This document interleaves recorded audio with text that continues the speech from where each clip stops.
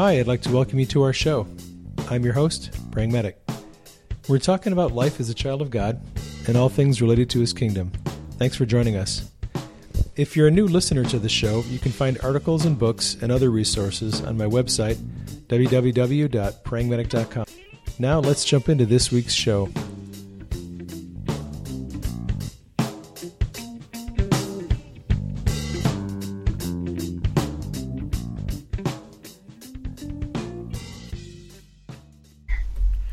We are live with Praying Medic, the author of many, many books that are just super pertinent for today. Traveling in the Spirit Made Simple, and Seeing in the Spirit Made Simple, and Divine Healing Made Simple, and Defeating Your Adversary in the Court of Heaven.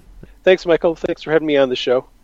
And thank you, Susan. I'm really excited to be here, to be able to talk to you guys and hang out and talk about what is on God's heart.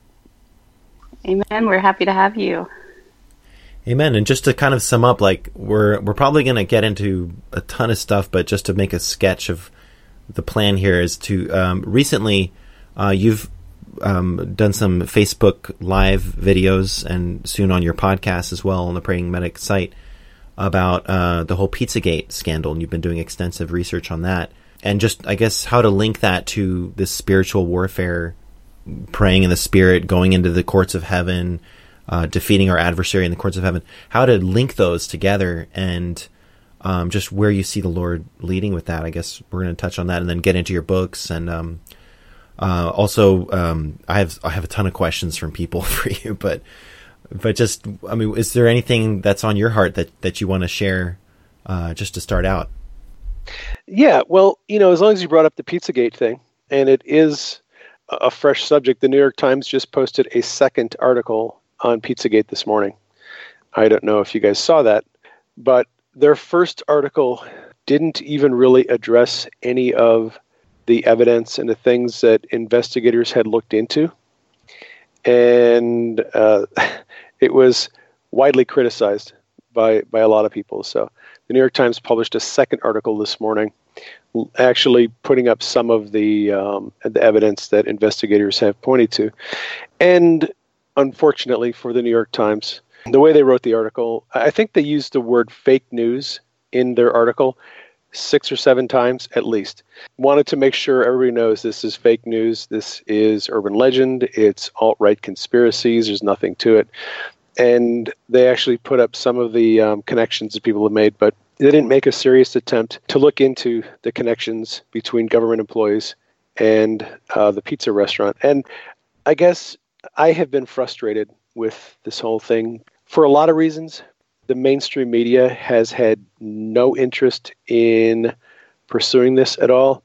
From the get-go, they have decided that there's nothing to it. They basically attribute it as a conspiracy to discredit Hillary Clinton. And because it came out during the election cycle, it was viewed by the mainstream media as a way to try to not get Hillary elected. The interesting thing is the mainstream media themselves have reported on this in the past. Back about 5 years ago, there was an investigation in the Defense Department into child pornography. And it was a big deal. They found somewhere on the order of like 5,000 people in the Defense Department who had been involved in downloading child porn on government computers. And this was called Operation Flicker, by the way, if you want to do some looking into it.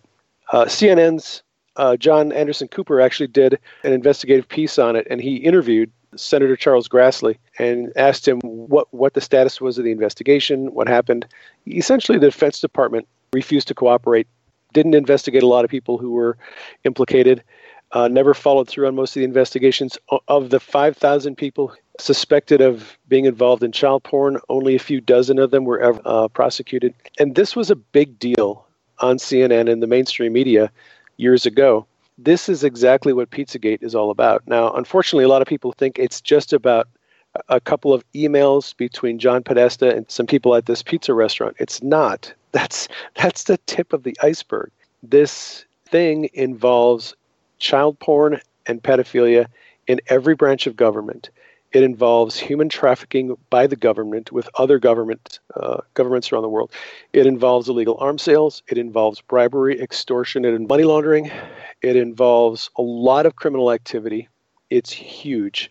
And unless you start to go into and look into these emails and do some serious connecting the dots and looking through archived news articles, you're never going to understand what this is all about. It's much bigger than most people want to believe. It's easy for people to dismiss this as a conspiracy of some politically motivated people. But like I said, I am not a conspiracy person. I don't watch Alex Jones. I'm not into conspiracy theories. That stuff just doesn't interest me at all. I have had a number of friends who have in the past told me about this stuff. For years, they've been telling me about this stuff, and I've always blown them off. I've always kind of attributed them to just being paranoid conspiracy theorists. But when the Lord put this on my radar right after the election, I didn't even know where to start. And so I began looking and doing some research. And fortunately, I ran into this conversation. Basically, an anonymous FBI agent showed up on 4chan, which is an internet board. He gave the people who were investigating this a lot of good information. And I started following those leads and started connecting the dots. And the size and the scope of this whole thing blew me away. I couldn't believe how big it had gotten. And for those who don't know much about the internal workings of this, the mainstream media's narrative on this is that there is no merit to any of these allegations, that if there was, police would have investigated. And actually, the New York Times article this morning said that police have debunked this theory. That is not true. Actually, the opposite is true. You can go on the internet and look at Charisma magazine. You can look at Breitbart. You can look at a number of other news outlets, and they all published a story.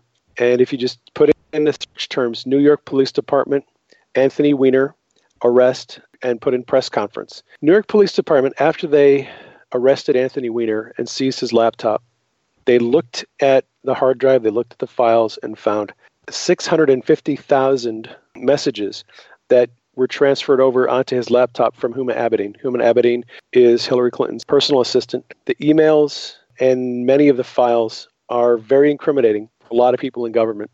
What happened after NYPD got the laptop, they made a copy of it and sent it on to the FBI. FBI looks at it. James Comey, who's the head of the FBI, reopens the Hillary email investigation just before the election. The investigation is open for about 8 or 9 days, and then everyone's wondering if he's going to indict Hillary or not, recommend the Department of Justice indict her. He does not make the recommendation to indict. The case is closed again. Now, at this point, what happened was New York Police Department had already announced they were going to call a press conference and they were going to make arrests. They had all the evidence they needed to make arrests, and they were going to call a press conference and let everyone know the evidence that they had. Well, that never happened. And it didn't happen because the Department of Justice put pressure on New York Police Department not to prosecute, not to make arrests, and not to call the press conference. Because there is some very, very sensitive information that implicates a lot of people in the government. And under the current administration, nothing is going to be done. Nothing's going to be prosecuted. So when the mainstream media says there's nothing to this, they're completely forgetting the fact that New York Police Department has already said they're going to make arrests. That is on hold right now because the Department of Justice does not want this being prosecuted. Not right now. When Trump is inaugurated and if Jeff Sessions, if his approval for Attorney General goes through Congress and he is appointed Attorney General, he can then go and decide if he wants to prosecute this and allow New York Police Department to prosecute the people they want to. For the mainstream media to tell people there's nothing to this, it to me is incredible because there is definitely a lot to this. I believe thousands of people are going to end up being prosecuted out of this this whole thing. There's a lot of dirty people in government. So that's kind of the background. It's extensive. It involves a lot of different governments. It involves a lot of different agencies. It involves nonprofit organizations. And there's a lot of different types of activity that are connected to these people.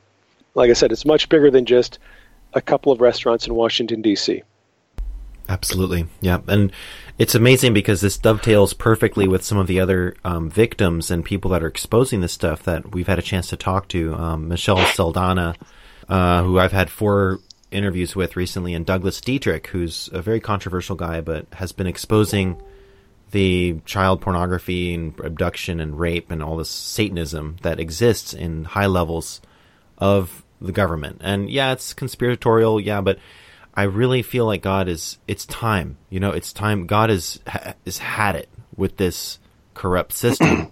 and, Yep. You're not a conspiracy theorist, but here you are writing books about the court of heaven, the government of heaven, how to access the courts, how to get legislation done. You're very thorough about it. You're very meticulous. And now God has you looking at this stuff. And right. It's just, right. I'm not saying I understand exactly what's happening, but I'm just also going down the rabbit hole here. And I'm wondering what's going on, and, it's just amazing. What is your suspicion, knowing what you know so far and knowing what you know about the courts and the councils of heaven? What do you think God is up to with all of this? Because I'll give you my theory in a minute, but I'm curious to know what your thoughts are. Okay. I feel like what's been happening with, for instance, how you put out the viral blog post, why are we all having dreams about Donald Trump? Now, when he got elected, that represented much more than a political move or even a populist uprising, which we're witnessing in many different countries worldwide. Right. Oh, if you want to talk about that, we can talk about that too. Absolutely. That is amazing. No, it just it goes right into it because, I'm still I still can't believe that he won. I'm still just because I've known about the Clinton corruption for years. I do listen to Alex Jones probably a little bit too much between my more supernatural stuff that I'm into and people like you. And I see them as two opposite sides of the same coin to realize, okay, there's this stuff going on. We can't prove it all, but a lot of it we can prove, like the Clintons and the way that, there's been so much child abduction in Haiti, for example, after they went in there to supposedly clean up the mess. And, it just never ends. And it's depressing. And I can understand Christians not wanting to look at this stuff. But the truth is God's kingdom's invading the earth. The Trump victory, it was this light shining that is just showing. I'm not saying he's the Messiah hero or anything, but it's the system, the Antichrist system. We just have to be honest. These people are completely Antichrist. This system is putting itself into power, and they never realized how unpopular it was going to be and how it was all going to be blasted out into the open. The whole world can see the sins of these people. If it was a video game, it would be like this big Dracula castle that, it's here's Dracula. He's got lots of kids locked in his basement. Any spiritual warriors want to go on a little Dracula hunting quest? And, and here we're all going in. We are attacking this thing. And I heard Susan there. She's one of these people. She's just raring to go. Susan, you want to say anything? No, I was just going to say, I think to answer your question, I'm just laughing because I love Michael's way of seeing what God's doing. But the thing that God's been showing me is for those that are traveling in the Spirit, that are seeing what God's doing, He's exposing things that have been hidden. And like Michael said, the corruption that's been there for so long. And I feel it says he eventually, when we choose the wrong thing, it's eventually going to be exposed. And this is what's happening right now is these back in October, I had that vision about the communication breakthrough, and God showed me a picture of treasures, and these treasures all over the earth. They weren't just good things. There were some things that were bad that were covered up. And when I see things, I see things almost symbolically, but it was covered up treasures, and God sent us out to uncover them. And I saw angels just taking dirt off of stuff. And when it was exposed, it was the next day we found out about the Amish voting. This was before the election. And then all the emails started to come out into more public view about there being a lot of emails about the government corruption through Hillary's emails. And I'm not good at all the names, but it's like, I believe God is exposing this for his church to rise up and to even begin praying more. But we have to have open ears. We have to be willing to ask God what we can do and step in and ask God how we can pray, how we can make a difference, and to do our part. But at the same time, and this is my question for you, David, is when we begin to see things and we're doing things in the spirit, then how do we take that into the natural and begin to, maybe answering my own question, from the things God's used me to do in the spirit, I've seen things happen in the natural, but it seems like you're doing both, which I love. It's like you're exposing it in, on the earth, but you're also doing things through prayer and through, your journey with God. So that's my take. Yeah, I'm doing a lot, both in the spirit and in the natural. I guess I can tell you a little bit about what that looks like. So, Michael, just to answer your question that you asked a few minutes ago about Donald Trump and what has been happening with this populist movement, it's no secret, if you're paying attention, that the globalism, and if you want to call it the one world government, that's fine. I don't like to refer to it as that, but the movement of globalism that's been supported by George Soros is in serious trouble. And the first evidence that there was a crack in the wall that Soros was building was the Brexit move. When Britain decided to get out of the EU, it surprised a lot of people. But it signaled to me that there's a significant group of people who have an understanding that this move towards globalism is a bad idea. And you can look at what's happening in Europe and look at all the rioting and the crime and how their economy is being destroyed. And you can look at it and go, this was a really bad idea. Enough people in Britain figured it out and voted to get out of the EU. The second thing that happened that is going to make the globalist agenda fail is Trump. Hillary was all in open borders and one big happy global government. Trump is a strong nationalist and America first. He wants to make America great. Trump's election is another thing that's going to stand in the way of that globalist agenda. The third thing is Italy's failure of the referendum last weekend. That referendum in Italy was essentially a move to centralize the powers of government in Italy so it could be handed over to the EU, so that Italy would basically forfeit its national sovereignty. And when that referendum got defeated, that was another sign that people are sick of this globalist agenda. The fourth thing that's going to stop the globalist agenda is Vladimir Putin. This is just a crazy thing that I've noticed myself. I've been, like I said, I'm 55 years old. Okay, I'm not a young person, and I've seen how conservatives in the past, especially in the 70s and 80s and the 90s, the Cold War against the Soviet Union was mostly waged by Republicans. There's always the conservatives who were against the Soviet Union, against communism. There's always the conservatives who wanted to spread democracy around the world, topple dictators, and try to set up puppet, democratic leaders. It's fascinating to me to look at the change of political ideology and how for years it was conservatives who hated the Russians, and now, in the last few years, it is Hillary and Barack Obama and the Democratic Party that is actually now anti-Russia. And it's the conservatives and Trump who are saying, we need to make peace with Russia. We have no reason to go to war against them. It is bizarre for me to look at that switch and go, what happened? Why did all of a sudden did the peace-loving Democrats become the warmongers? That's just one little piece of the thing. But Vladimir Putin is a strong nationalist. Putin is never going to allow this spread of globalism to go through Asia and through the former Soviet Union. It's not going to happen. I think that we're going to see Le Pen get elected in France next year. And I think you're going to see one country after another moving more towards this populist movement, more towards maintaining national sovereignty. I think the European Union is dead. I think it's not dead, but it's got a short life. I think it's on its way out.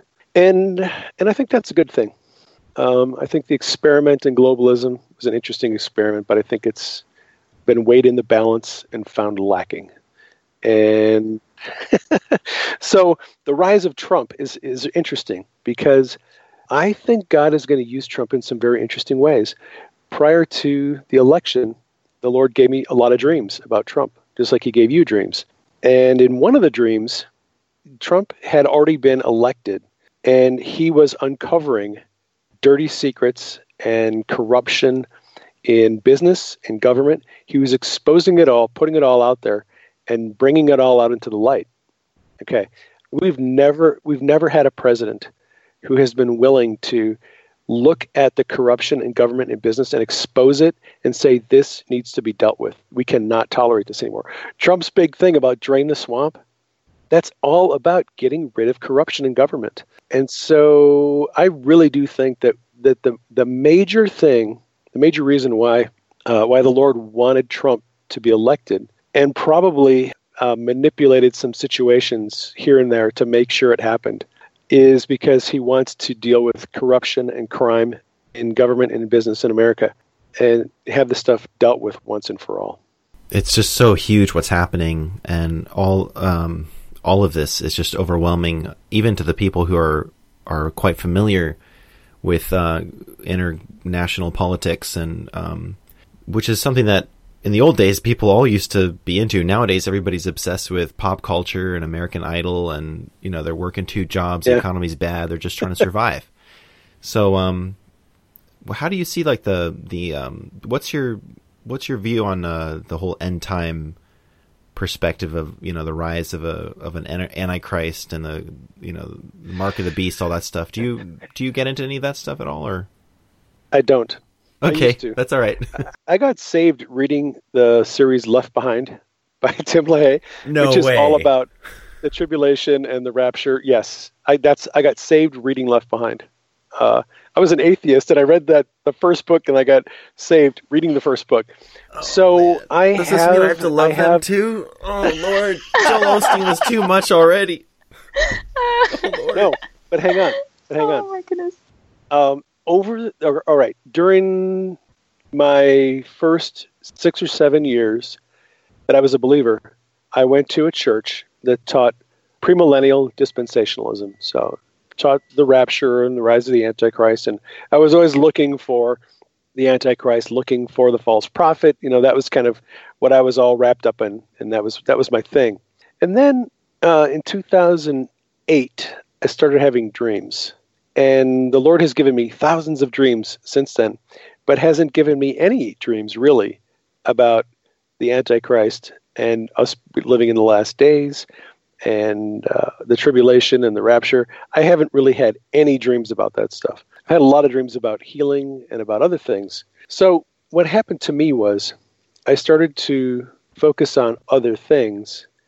I have studied eschatology. I've studied all the different views of eschatology. There are many of them. Preterism, partial preterism, dispensational premillennialism, amillennialism. There's a lot of different views. I've looked at them all. I don't like any of them. I don't like any of them because you can drive a truck through the holes in the theology of all of them. They all use certain scriptures to make their points and to establish their talking points, if you will, and to create their understanding. But if you if you look at their essential beliefs, you can find tons of scriptures that disprove or discredit a lot of what they believe. Every view of eschatology I've read can be supported by certain scriptures and destroyed by other scriptures. I've actually been developing my own view of eschatology that is not like anything that anyone else has come up with yet. It's completely different. And it takes a little bit of the beliefs from a lot of different systems and comes up with something that's completely unique, like nothing I've ever heard anyone talk about. That's the long answer. The short answer is, I think it's a waste of time to talk about the end times. I really do. I think it's an absolute waste of time. It's a waste of energy. It creates fear. It creates anxiety. It gives you no reason to even want to have children or to try to build anything that the next generation can look forward to working with. My particular view is that we should not really talk about the end times or eschatology much at all. I think it's an absolutely pointless and worthless discussion. All it does is detract from other things that are much more important. And so I really don't get involved in discussions of eschatology at all. I just don't discuss them. The Lord doesn't talk to me about it, so I don't talk about it with other people. Sure. Well, that's fair enough. And that's kind of my view. Well, thank you for that, and I admire you for going through so many different worlds, like the healing world, this new mystical world, and you're touching on political things and just nailing it. I mean, it's like a resuscitated communism, this whole hate speech thing and fake news, and it's just all of it. It's just all... Oh, the bill that the House passed yesterday to crack down on fake news and to create...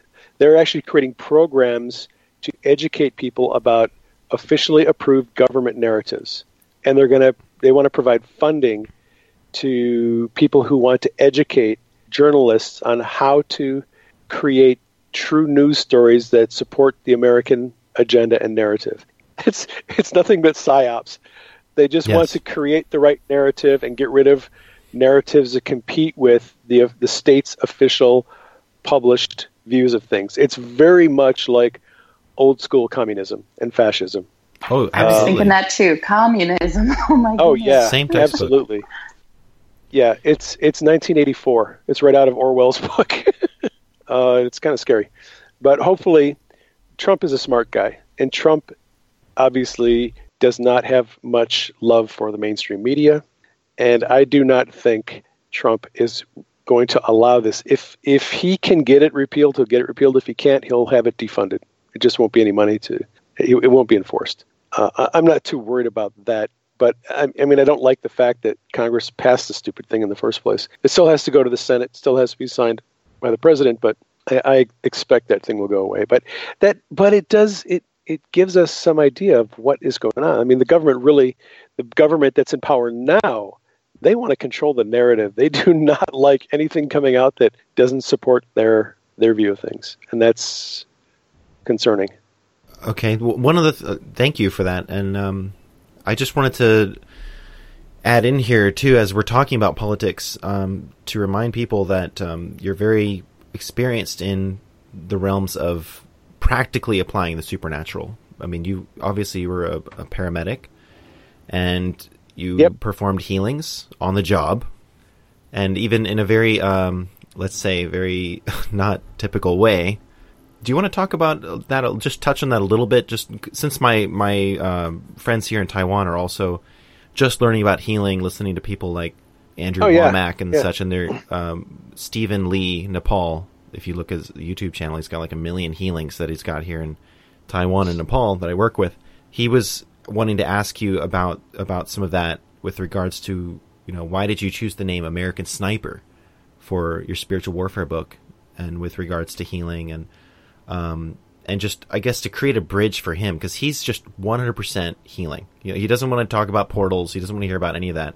He has your book in his house. His wife absolutely loves that stuff, loves your interview with Dan Duvall, just wants to get into all the supernatural stuff she possibly can. But he's all about healing? He's all about the healing. And you're kind of the bridge for people like him and people like his wife. So if they ever have like another disagreement, they can just put your book in between, and just say like, here it is. Well, and, the thing is this. I mean, so I was all about healing too. When I first started having dreams, and I got baptized with the Holy Spirit, and I, speaking in tongues and prophesying and all that, the very first thing that the Lord showed me was healing. I had started having dreams, lots of dreams, about healing people in the ambulance. So I learned about healing, watched some videos, read some good books, went through a season where I had to learn about how to release the power of God. I had a season where my faith had to grow, because I came from complete skepticism toward healing. I didn't believe healing and miracles happened. I came from a background as an atheist, so it took a while.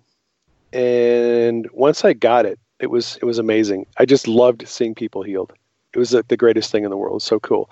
Wake up in the morning, go to work. Okay, who's going to get healed today? This is going to be great. Get to praying for doctors and nurses and paramedics. Prayed for a lot of patients in the ambulance. Saw a lot of people healed. Probably thousands in the ambulance. Over the course of about from 2009 until I just retired from my job as a paramedic, and now I'm a full-time writer. Over the course of 6-7 years, I saw thousands of people healed. My wife and I would go to grocery stores and restaurants and pray for people. I see people healed all the time. I love healing. It's great. I love teaching healing. I love doing healing workshops. But I would say this to people who are focused totally in on healing. The kingdom of God is much bigger than healing. It's much bigger. Jesus did a lot of healing miracles, but he did a lot of other things too. He operated in the gift of prophecy, word of knowledge. He gave people prophetic words. He did a lot of deliverance. If you do physical healing enough and you pray for people who need physical healing, you're going to reach a point where you're going to start seeing certain conditions that are not going to be healed consistently. You'll pray for soft tissue injuries, fractures, sprains, joint injuries, neck pain, back pain, injured knees. Easiest thing in the world to do. A 3-year-old can heal that kind of stuff. But start going after autoimmune conditions, gluten intolerance, post-traumatic stress disorder, things of that nature, even things like Lou Gehrig's disease and multiple sclerosis. Good luck with that, because you're not going to get those people healed. I've tried, and I have a lot of friends who have tried. And if you do not learn how to incorporate emotional healing and deliverance, you're going to have a very limited ability to get people healed. They all go together. You have to learn. This is what the Lord has been really speaking to me about the last 2 years, especially, is teaching me emotional healing.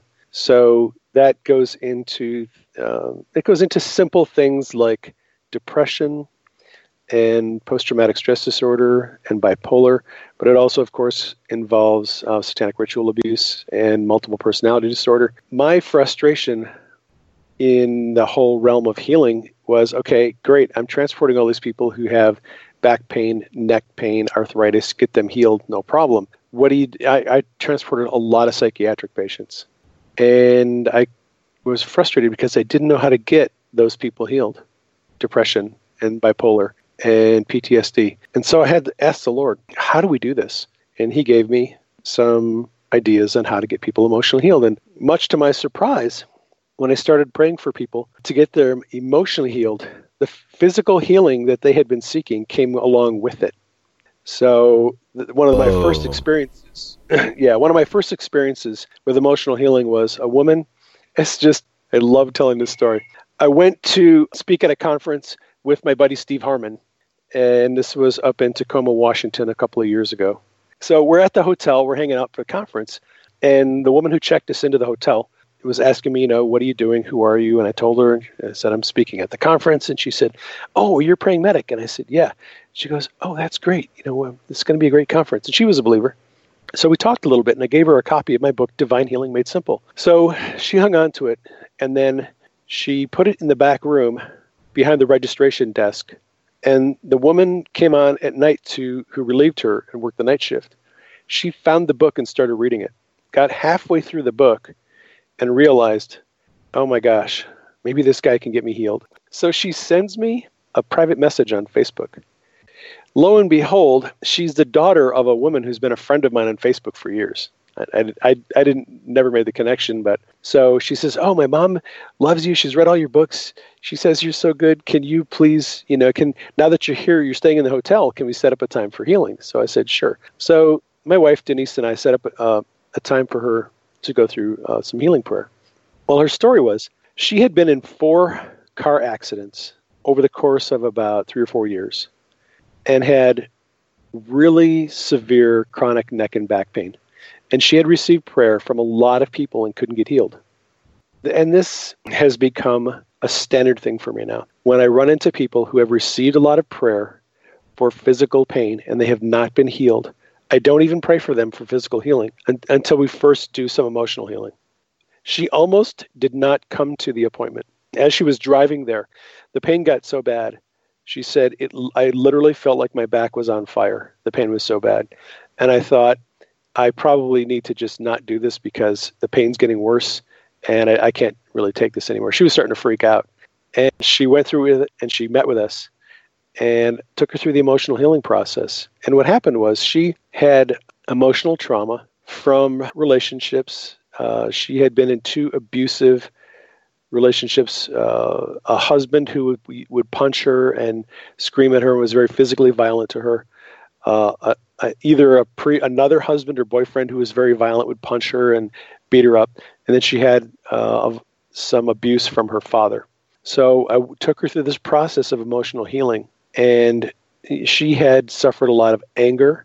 She had a lot of frustration and grief. Just took her through the process of emotional healing. When we were done, I said, "Hey, how does your back feel?" And she stood up. She looked at me and said, "Wow, that's pretty crazy." She goes, "I only have a little bit of pain in my lower back." So I did a quick prayer over her lower back, and all the pain was gone. I kept in touch with her months later. The pain never returned.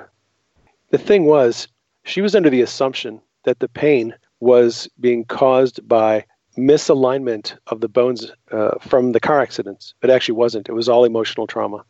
And all we had to do was get rid of the emotional trauma. And boom, the physical symptoms of pain completely gone. I've seen that happen a lot. So for the people who are only interested in physical healing, all I can tell you is you're going to be disappointed and you're going to be frustrated. If you do not learn how to do emotional healing and deliverance, you're missing out on the full package of healing that God has provided for us. There's just people that you're not going to get healed if you don't learn how to do that. Deliverance is the next part of it. So what I have found is if you do emotional healing, if you heal the emotional trauma, most of the time you don't need to do deliverance. I rarely do deliverance. It's rarely necessary because once you heal the emotional trauma and get the soul wounds healed, those are actually the things that demons attach to. And if you get the emotional wounds healed, the demons have no more point of attachment and they just leave. I'll be praying for people and we'll do this emotional healing process. And they'll say, "Wow, I just felt something leave me, something lifted, something like a dark presence just went away." And no commanding, no screaming at the demons just leave once the emotional trauma is healed. I mean, there are times when you still have to do some deliverance, but physical healing, emotional healing, and deliverance have to be done together. So true. Amazing. That's just how it needs to happen in my experience. Okay. Now, going one step further, okay, what I found is the Lord started teaching me about the courts of heaven. You know, I've run into people that I've done prayer sessions with and couldn't get physical healing stuff, commanding pain to leave, wasn't working. I tried emotional healing, wasn't working. They had demons that were manifesting. And finally, it's like, okay, I'm going to go to the court of heaven and in my, just see if we can figure out what's going on. Well, the court of heaven, the court of accusation is a better term for it, has been a really effective tool for a lot of people. After I started doing it a couple of times and I was surprised at the results, things get fixed very quickly after going to the court of accusation. You find out what the enemy has against you, you get it dealt with, you get it removed, and pretty soon, that situation is resolved. The demon's gone, your finances are straightened out. There's a lot of different ways that can be used. I have hundreds of testimonies now from people who have read the books and or read my blog posts and just read the articles, did the process, and boom, got stuff straightened out right away. To the people who are just, healing is your thing, okay, if healing is your thing, healing is your thing. I'm just telling you that there is so much more out there that you can consider. I consider them tools in the tool belt. Physical healing is a tool that God has given us. Deliverance is a tool that God has given us. Emotional healing is another tool. It works on a different problem. I have seen a lot of people who have been healed in God's presence. I simply ask the Lord to bring his presence into the room, and boom, his presence shows up and they get healed. It's another tool. God's presence is another tool. The court of accusation is another tool. And so if you get into the supernatural lifestyle and you're trying one thing and it's not working, try something else. If that doesn't work, try something else. If that doesn't work, try something else. There's a lot of different tools that we have available to us, and we need to start using them. Beautiful. I found the power of forgiveness can really make a difference too. A friend of mine, Abby Abelness, who runs Healing Tree, she went into the Middle East and taught like diplomats there about healing through forgiveness, and it just blew their mind because it's just a concept that isn't used very often anymore in that culture, but that forgiveness is another aspect of healing as well. So there is so much deeper than just praying for someone. Yep. Yeah. Forgiveness is big.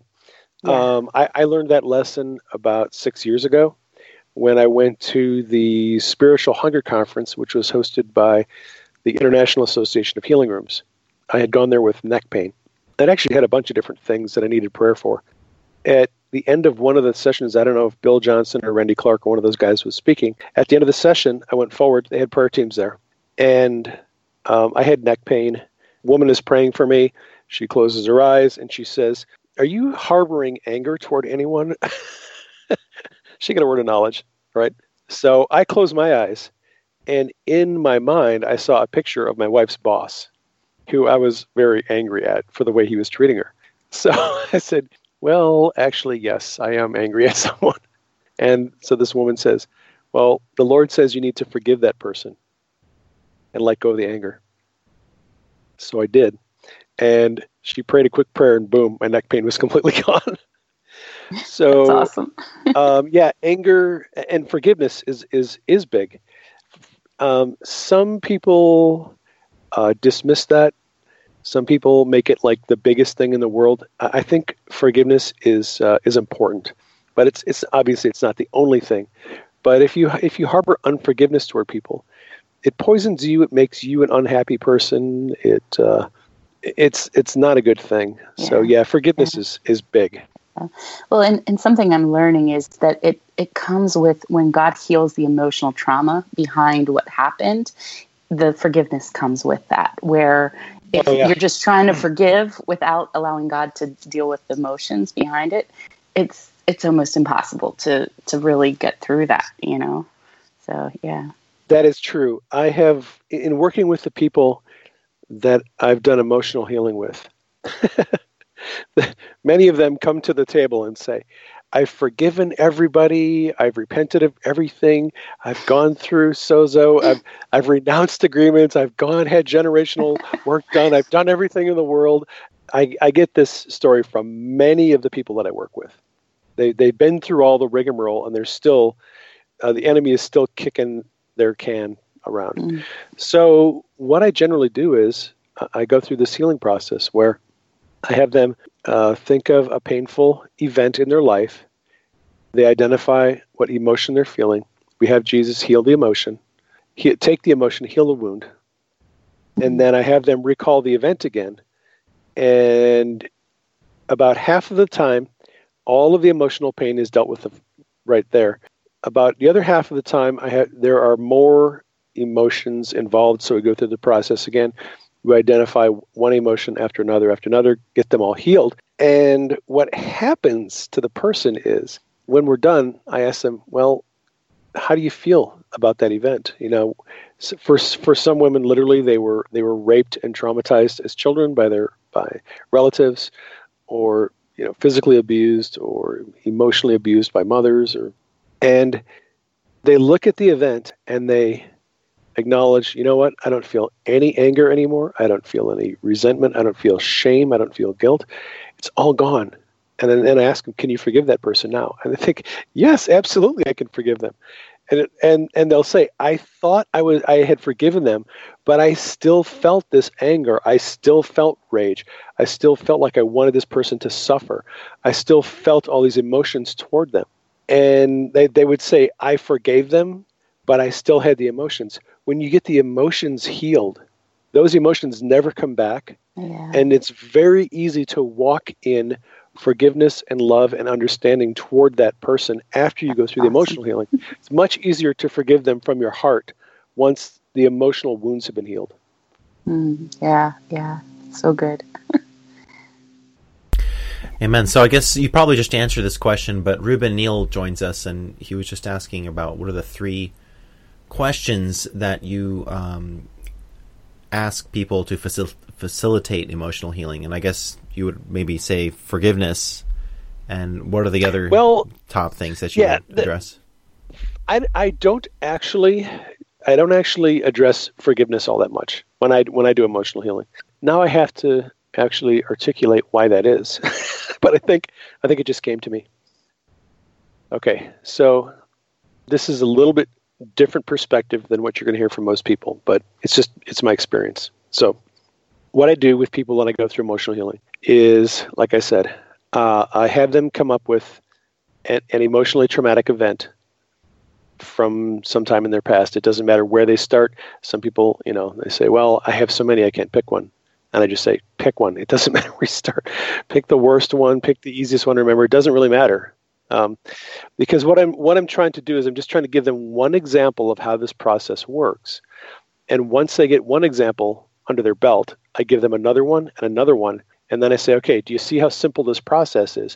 You can do this yourself without my help, and you probably should. So how the process works is I have them just recall one memory of one event in their life that's painful when they think about it. It causes shame, anger, guilt, whatever emotion comes up.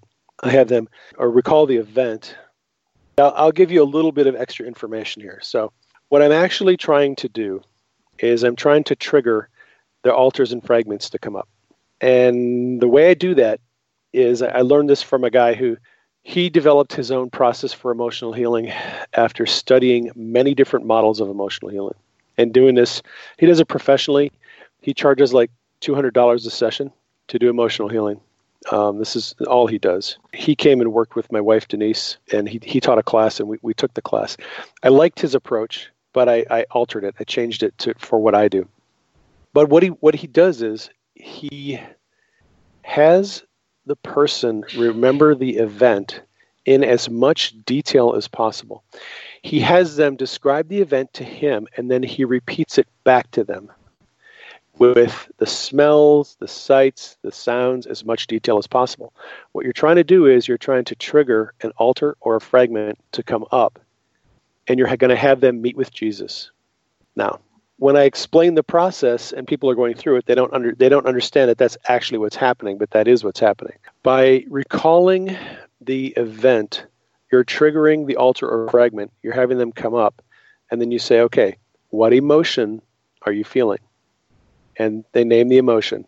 It's anger, it's rage, it might be guilt or shame. They might feel, sometimes they feel 3 or 4 different emotions. So once I get them to identify what the emotion is, the next process is give it to Jesus. So I just say, look, tell Jesus, I want you to take this guilt, take the shame, take the anger from me. And so he does that. He meets with the altar or the fragment, takes the emotion from them. That's the first step. The second step is healing the wound. So the second step is I tell them, okay, tell Jesus you want him to heal the wound in your soul. So they say that. And what Jesus does is he heals the wound in their soul caused by the trauma. And the third step, which is probably optional, as I just tell them, look, tell Jesus you receive his healing. And they say that. And then I go back through have them recall the event again. And many times, when just going through this process one time, they'll recall the event and go, I don't feel anything. I can look at the event, I can recall it, and I don't have any emotion about it at all. Or many times what they'll say is they have peace. That is probably the most common thing I hear people say is, I just have a sense of peace about it. Like it's something that happened, it just happened, it was what it was, and I don't feel any anger or shame or guilt about it anymore. Wow. So that's kind of my emotional healing process. Now, this works really well for non-complex emotional trauma. Obviously, for people that have been through satanic ritual abuse, it is not going to get them completely healed in one session. But the principle of having the altars and fragments meet with Jesus and for the healing, that does work with satanic ritual abuse and multiple personalities. But it's generally a longer process, obviously. Can I just ask you a quick question that just popped in my head as we're going into the altars? Yep. Daniel Duval said some stuff while he was interviewing you, that I was like, oh my gosh, man, Praying Medic is just going to hang up the phone after that or say something to retort. And you just said, amen. And then you went off onto this other thing about like portals and altars. And I was like, what? You just let him get away with that? Now, there's a lot of weird stuff out there. And one of the things that Daniel gets into with some of the SRA victims that he deals with and DID victims, dissociative identity disorder people, is once they get healed and they get to meet Jesus and everything, they don't go away. And that's one thing that I kind of got creeped out when he interviewed a few of these people. I don't know if you've heard these interviews, but he actually has those altars come on the show live. And some of these people, apparently they've even transformed into their altars physically. I mean, I can't say I totally, I'm like, yeah, this actually happened, but he has these people just frankly come out and say that, yeah, they work with their altars still, and that their altars have met the Lord and all this stuff. This made me wonder and question, is there a system inside of us that God has enabled us to be able to deal with this whole altar system thing? I mean... Oh, absolutely. Yeah. And why would he do that? Yeah. Well, first of all, let me... other than my interview with Daniel Duval and Steve Harmon's interview with Dan Duval, I don't think I've heard any other messages from him. Those are the only two that I've heard. I don't listen to his podcast. I have read his book, Parallel Universes, Higher Alternate Dimensions, something like that.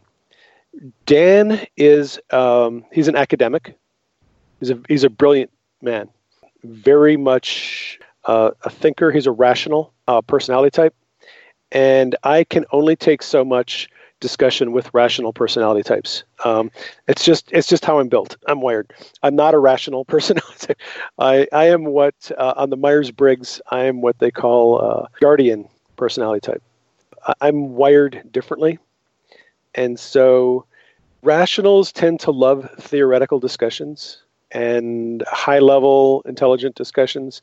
I can hang with those people for a while, but after a period of time, they exhaust me.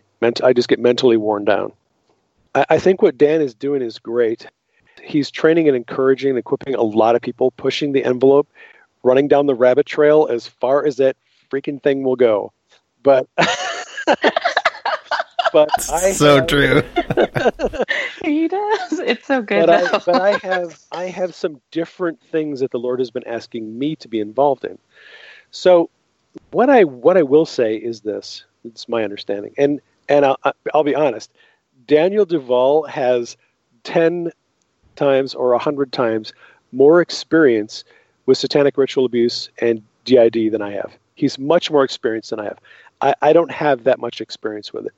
My experience is mostly with simple emotional trauma, not multiple personalities and a lot of altars. I'm learning, I'm growing, but I don't have as much experience as he has. So I'm just going to throw that out there as a disclaimer. But I will say this, what I do know is it's my belief right now that emotional trauma is a spectrum. And if you look at emotional trauma as a spectrum, it will help you understand the different degrees of emotional trauma people suffer. There is very minor emotional trauma, the kind that we suffer every day when, somebody calls us a name or somebody embarrasses us publicly, at a restaurant in front of our family and friends. That those little things cause emotional trauma, but it's usually minor.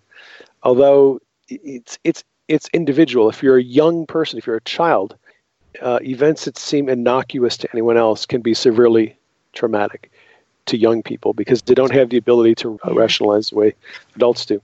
So most of us have, I think, a lot of fragments in our soul, at least one or two altars, but that doesn't mean you have dissociative identity disorder. Because if you don't dissociate, you don't have dissociative identity disorder, because by definition, DID means there are times when you just check out and another personality takes over and your core personality is not aware of what's happening. And someone else is driving the car down the road, and when it gets to the destination, you switch drivers. You have no idea where you are. That's dissociative identity disorder, is when you have alters that come up and take over, and you have these periods where you have no memory of what happened, you have blackouts. That is at the other end of the spectrum of trauma. I recently found out that I have alters, but I don't dissociate. I've really never dissociated as far as I know. I don't have that pattern in my history, but I know I have alters, and 2 of them have been healed. In working with a friend of mine, we found some alters. The Lord had revealed them to me in dreams and got them healed. And my personality and my life and my joy has completely just been, it's been amazing since I went through that healing process. It makes such a difference. That makes a huge difference. Yeah. So, we're learning about the process of emotional healing, and we're learning about the systems. But when you talk to people who have true dissociative identity disorder, they are generally aware of an inner world. I would strongly recommend people consider picking up the book, The Shining Man with Hurt Hands. You can get it free if you just Google it. It's a book that was written by a guy who has worked with multiple personality disorder survivors for years, and he did most of his healing online through chat rooms. He has some really good insights into the inner world. But what you'll find out is, for people that have true multiple personality disorder, or DID, they're aware of an inner world. They have an inner world where the alters and fragments live. Many times they can see it or perceive it through a door or a window or some kind of portal or opening. They can, the core of the main personality can look into the inner world, see what the sky looks like, see different meadows and cities and buildings and dungeons and prisons. They can see the alters and fragments, and they can identify them, and they know who they are. They know what's going on. It's a fascinating subject, but I think one of the processes for healing people is you have to learn how to engage the alters and fragments in the inner world where they are, and you have to help them understand that Jesus is there. There's a river of life there. Most people who are aware of the inner world know that there's a body of water that goes through the inner world. Typically, there's a fountain or a waterfall somewhere inside the inner world. And when Jesus makes his appearance to the altars and fragments that live in the inner world, it's usually by that body of water near the fountain or the waterfall. This is just stuff that I've learned. Wow. And a lot of the strategy for healing multiples is to find the multiples that already know Jesus and are willing to cooperate with him.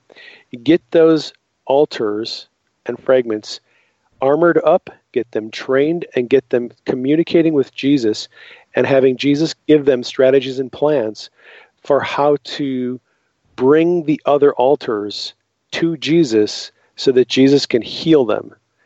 That seems to be a strategy that anyone can do. It doesn't take a whole lot of learning and experience.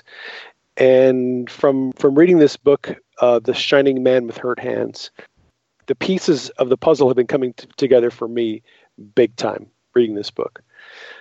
Because I do a lot of my emotional healing online through chat.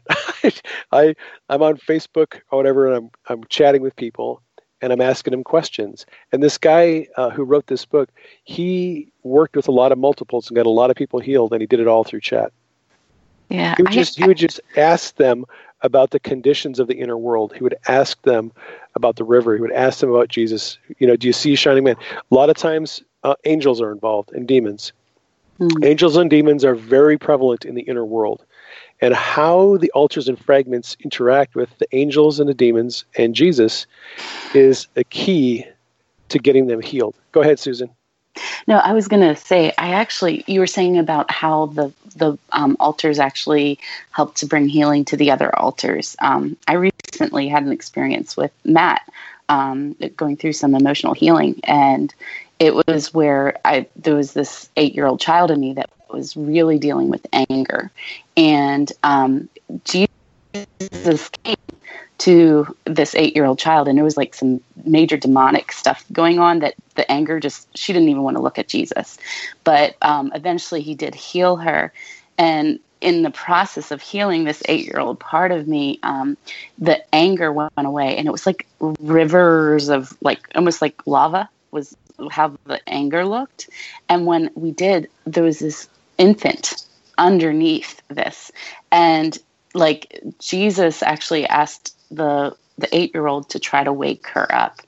And it was like through that 8-year-old, he was able to then bring healing to her. So it's interesting how you're saying about it going from one altar to the other. It's we always kind of talk about like parts instead of altars or fragments, because I'm not sure in what facet they are, but it's just it's interesting you're saying that. So yeah, well, and Matt does use the term parts, and I think parts is a good word, because it can be difficult to try to make the distinction between what is an altar and what is a fragment. Some people have really clearly outlined definitions, but I don't know that those are valid. I think altars and fragments are a spectrum.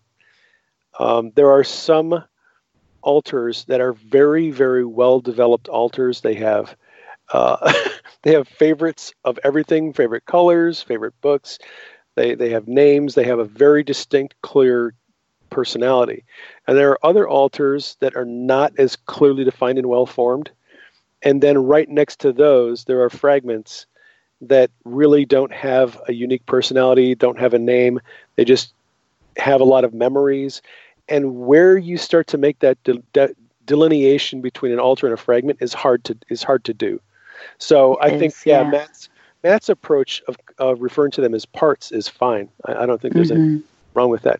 But Michael, back to your question, it is pretty striking when you talk to people who have multiples, and an altar comes up and begins to discuss and talk about what they're seeing and what's going on. And they have a very, very different perspective on life from the core of that personality. If you're not used to that sort of thing, that can freak you out. It is scary. Absolutely. Yeah, and I'm just being blown away by this and thinking, this is why I don't play video games anymore, because this stuff beats any Dungeons and Dragons game. It actually reminds me a lot of the Dungeons and Dragons game that people play, where they sit in a circle and they kind of imagine this whole world, and they go and they take different forms and roles. And I've never played that game, but it just has a lot of the same elements. And I'm wondering, is this a new thing? Have you noticed? Was there anybody 100 years ago talking about altars or any of this kind of inner healing, the system, the castle? That is a good question. I haven't done much research into the history of emotional trauma and techniques for healing. I really don't know. I suspect that there are people who have used these techniques in the past, probably didn't write about them much, probably wasn't well known, wasn't disseminated. It is becoming, obviously, much more a more common topic to be discussed in the church, particularly since psychology has really failed to be able to do anything with multiple personalities. And now that people like Steve Harmon and Daniel and Matt and some other people have had some success, had some breakthrough, I think coming full circle back around to the human trafficking and the pedophile rings. One of the things we have to be aware of is when the international pedophile rings are broken and the people are prosecuted, we're going to have hundreds of thousands, potentially millions of victims who are going to be needing ministry, needing healing prayer, needing integration and healing. And so we have to train up a lot of people who are believers who can effectively minister to people who have been through sexual abuse, satanic ritual abuse. And we do not have that many people right now who are up to speed on that. That's one of the big concerns I have is we are behind the curve. We got to get up the curve pretty quickly and figure out how to do this as a group in large numbers. Yes. I think the key is, in the past it was always like praying from earth, like just doing earthly prayers and routines. But God wants us to be able to step into his presence and from there minister healing.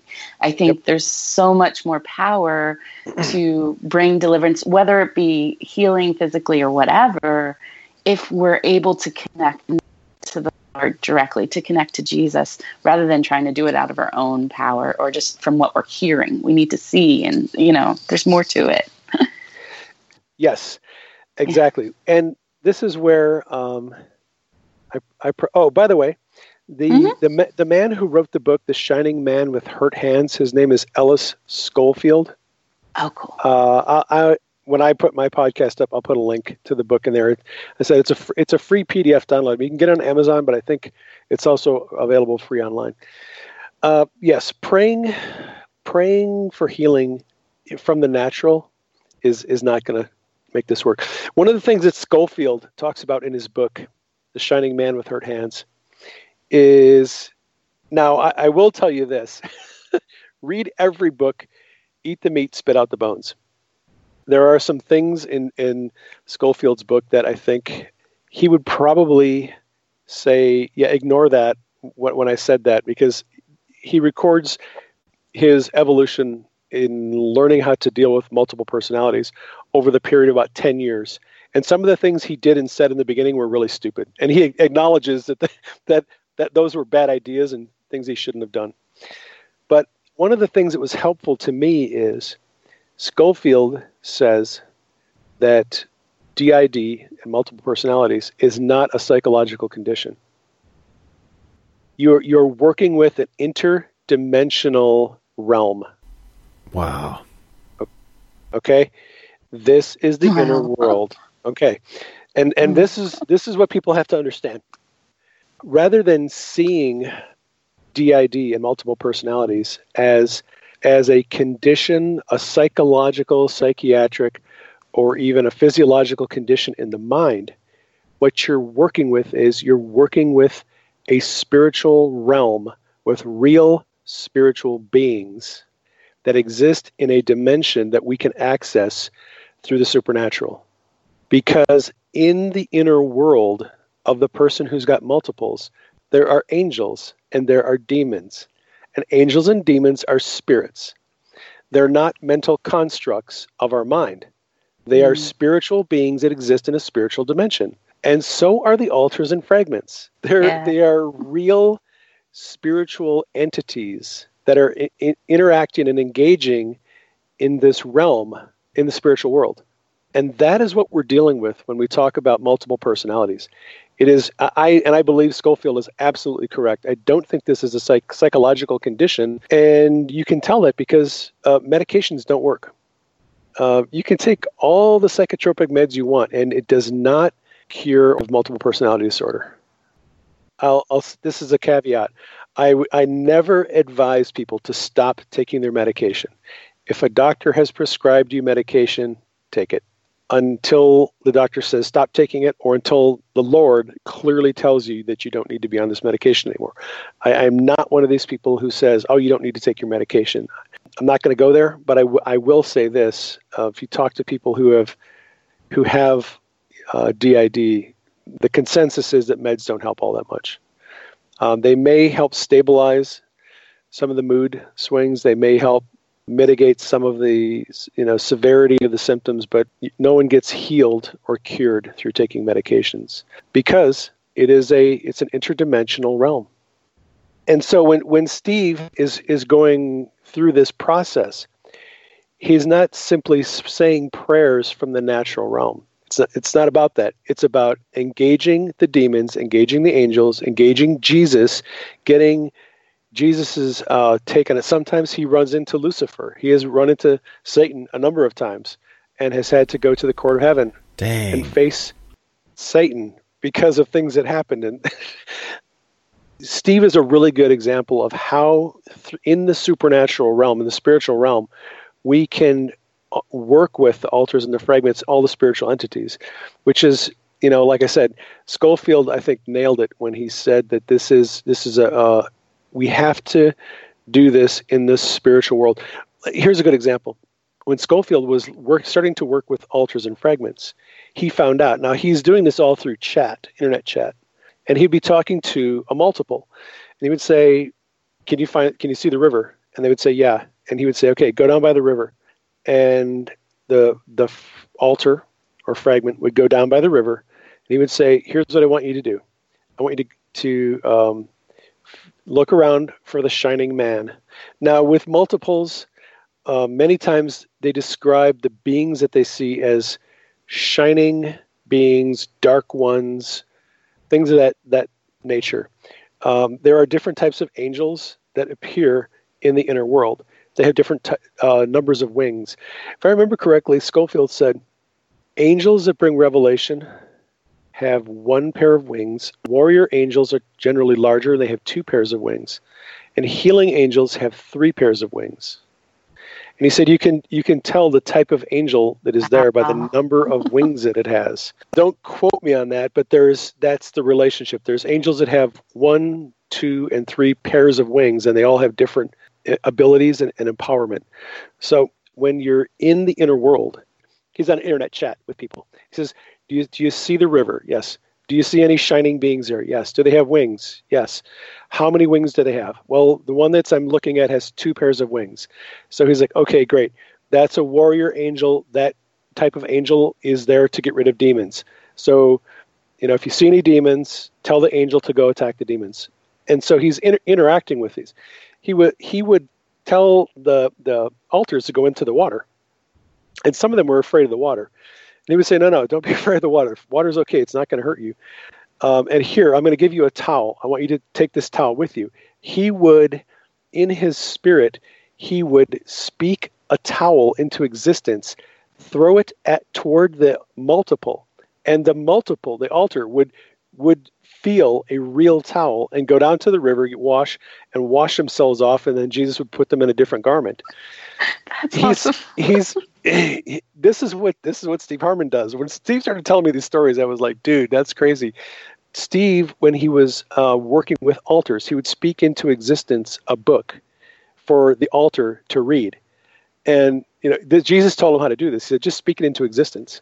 So Steve would say, okay, I speak into existence a book about Jesus, hand it to the altar, and then a week later, Steve would come back and he would minister to that altar, the same altar, and say, so how was the book? And the altar would say, it's a great book. I love it. I learned so much about Jesus reading this book. This is a book that Steve spoke into existence in the spiritual realm. So Schofield is doing the same thing. You can speak into existence any tool, any device, anything that the altars need for defense.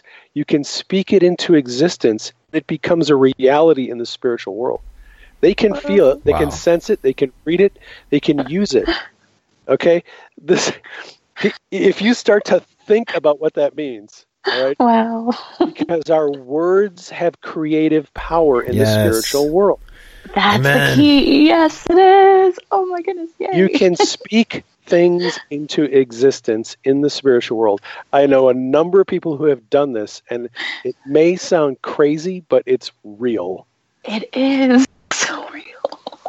Oh my goodness. Well, so there's people in the chat I know that do this and take it really far, and I'm one of them. But I'm not really ready to go out and just publicize everything. But it's almost like taking the concept of declaring stuff and just applying it directly and literally. It is. It's exactly what it is. It's exactly what it is. When you're praying for somebody to be healed, okay, and this is, something that the Lord showed me. He said, when you're praying for someone who needs a new kidney, all right, what you need to do is you need to speak it into existence. You need to speak into existence a creative miracle. Your words have the power to create in the spiritual world. So you create a kidney by speaking it into existence, or a new eardrum, or whatever the person needs. That is how creative miracles are done. They're done in the spiritual world by we speak them into existence. The realm of the spirit has different rules than the realm of the natural. And the supernatural realm, the spiritual realm, is superior. It's a dimension of higher authority, higher reality. Everything that is created that exists in the natural world was first spoken into existence in the spiritual world by God. God, living in the spiritual world, spoke the natural into existence. Our spirit in the spiritual world can speak things into existence in the natural and in the spiritual realm. We're all being blown away here. The chat room is blowing up too. We are. It's like we're believing it into existence. Michelle is also writing a lot. Evil ones use the same principle for evil. I'm all about like taking the stuff that people are exposing about the devil, and the devil did this, and the devil did that, and Aleister Crowley, he said this, and Jack Parsons, and they might have very well opened some demon portal in the last 80 years. That may be the reason that we're having to deal with this stuff with updated weaponry. That's very possible. But But I think that we shouldn't give the devil all the credit for everything. Yeah. No, we shouldn't give the devil all the credit for everything. That's for sure. But, you can look at the enemy and look at what the enemy is doing and kind of figure out how things work, if nothing else, by looking at what the enemy is doing. So if you just simply look at what high-level witches do when they cast spells, okay, what are they doing? They're speaking into existence what they believe and what they want to happen. That's essentially what spells do. They're harnessing power. They're harnessing energy, and they're focusing it on their opponents. And they can speak death and sickness to people through their words. Yeah. And I think words... I got news for you. We can do the same thing and speak life to people because, that's just the reality. Yeah. And I know, like our words, even in what we write, like for I spend time in heaven, I will write as I'm journeying because it helps me to focus. But I also find those words can change things. And even Tony out here on the chat, he's sharing about how he writes, and that it's true. It's like words, and it's like the word became life. It like Jesus, but it's like there's such power in it. Well, Jesus said a lot of things about that. He said, the words that I speak, they are spirit and they are life. Mm-hmm. Mm-hmm. And Jesus is our role model. Yeah. The words that we speak are spirit. The words that we speak can create life and they can cause death. Life and death are in the power of the tongue. Yes. Mm-hmm. So, people a lot of times don't get what those verses actually say. They're saying the words that you speak. Jesus said, about your words. You be very careful of speaking idle words and speaking words carelessly, because the words that you speak, they have the power to create realities in the spiritual world. Blessings and cursings. No, I'm just going to say I believe one of the reasons that your books are really important for everyone to read right now, and your messages, is that you're able to cover so many of these different angles of this, and you're not obsessed with one thing. Like some people get completely into one thing. And it's very much like God is showing us how to be responsible, how to have 2 feet on the ground, and yet still go into the spirit world and do all kinds of stuff. Yep. I have another comment, but I'll let you finish first. Sorry. Oh, yeah, no. Go ahead if you have another comment, because I'm going to go off on a tangent here to answer one of the questions that we had at the beginning of the show. Go ahead with your comment. I was just going to go into some of the stuff in your book as far as portals and teleportation and time travel. The next thing, it sounds like something out of Doctor Who. Let me first answer the question about human trafficking and the child sex crimes and how I think God wants to address that and how he wants us to pray for that stuff to be relieved. So, Michael, did you get all the way through my book, and did you read the part on the divine council, the chapter? I believe so. I'm pretty sure I did. So it's the last chapter. The very last chapter. That's okay. That's okay. I listened to it. Yeah. Yeah. I just, if you're not familiar with it, I'll just give you a brief overview. So I wasn't planning on writing on the divine council in my book on traveling in the Spirit. I had some revelation about it. I knew that it was discussed in the scriptures, but I didn't have a testimony to share. I know Mike Parsons has been to the Divine Council, what he calls the Galactic Council. Yes. I believe Ian Clayton has been there, and I have another friend who's been there 2 or 3 times. Well, I got this testimony from a guy down in New Zealand who just randomly one day sent me this really long email outlining in detail his 2 visits to the Divine Council. The first time he went there, he met with his angel, who said, "You've been summoned to the Divine Council."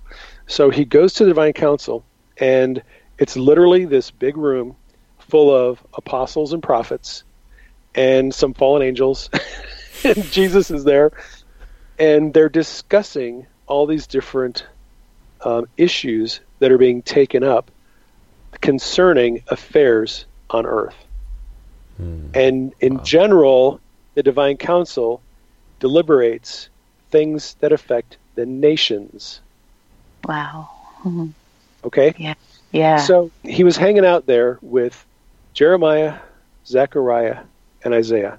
Those are the 3 prophets that had been mentoring him for a long time.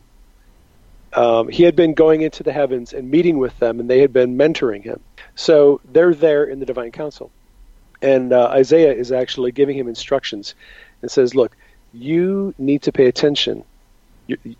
Watch how these people present submissions to the Divine Council, because you're going to be asked to submit a request to the Divine Council in 3 days.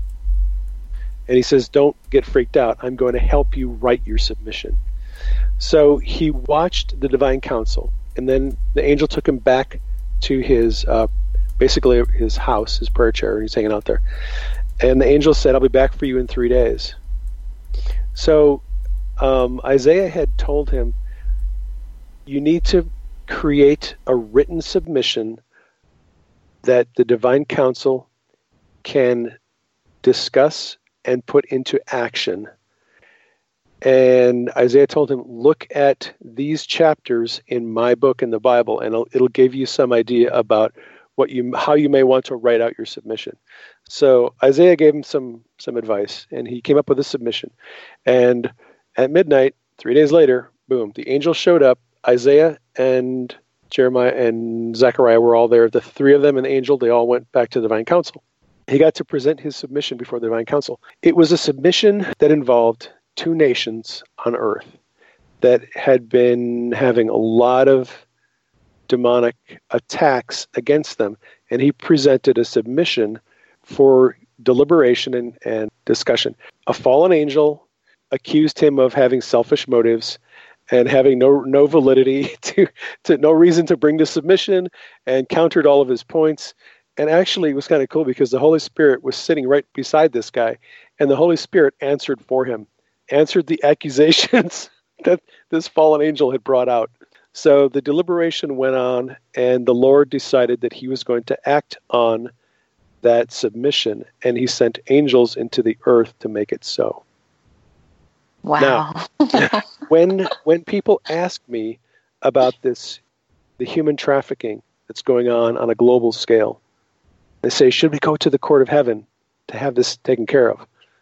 My answer is, where most people go to the court of heaven, they go to the court of accusation.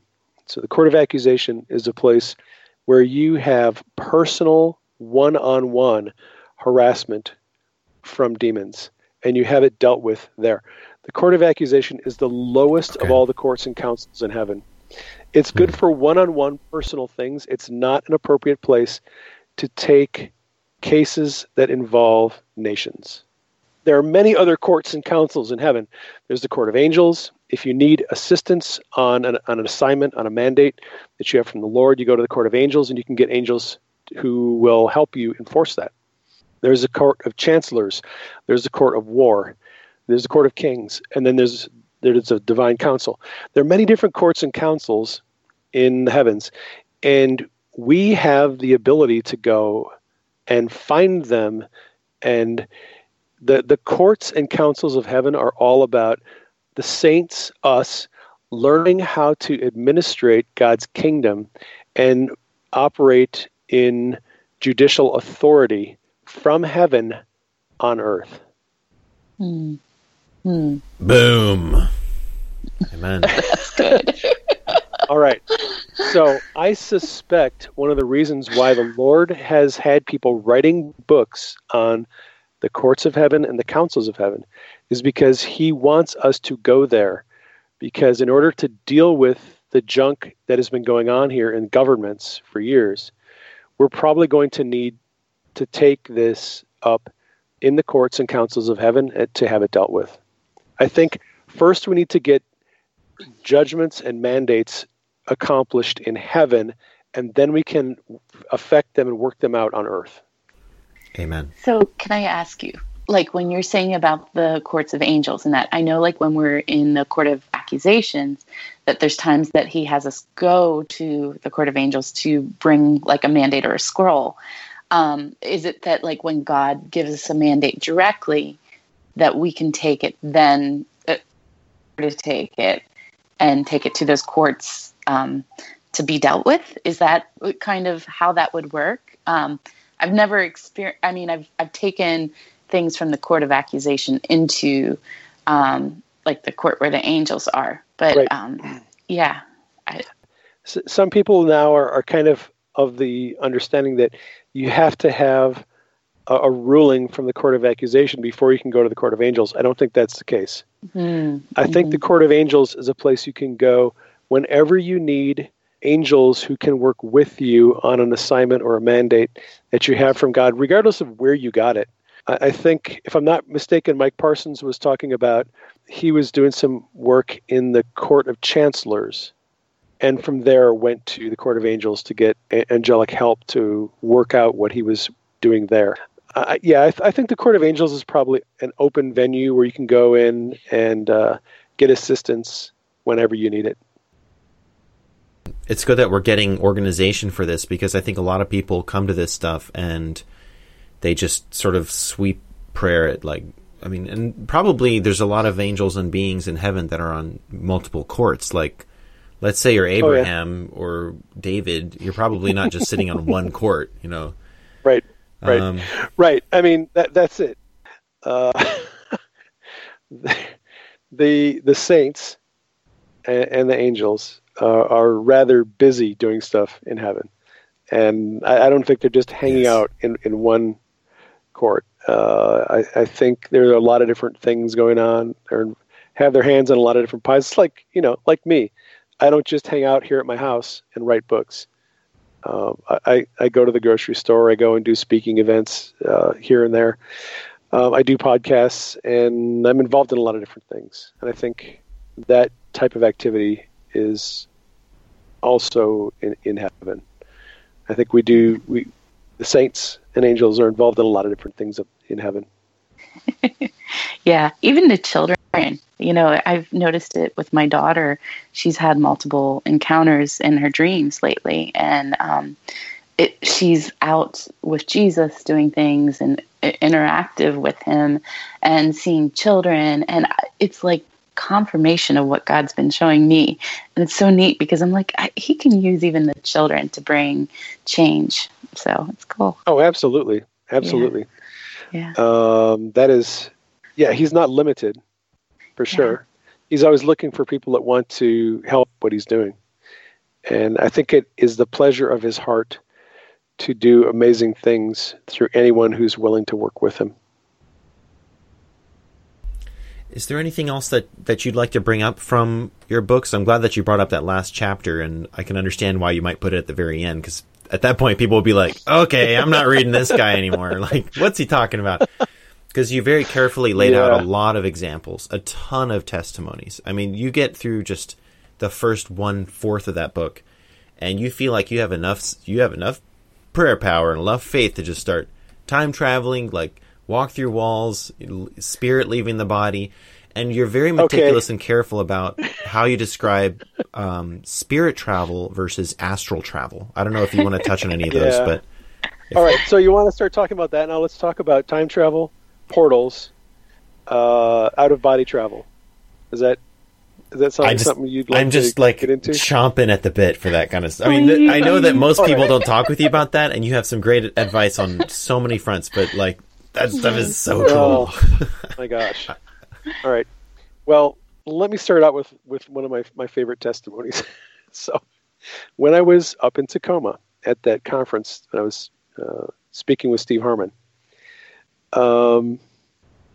we were up there in Washington for a week, and I had recently moved here to Arizona, but most of my friends are still up there in Washington, and I miss them.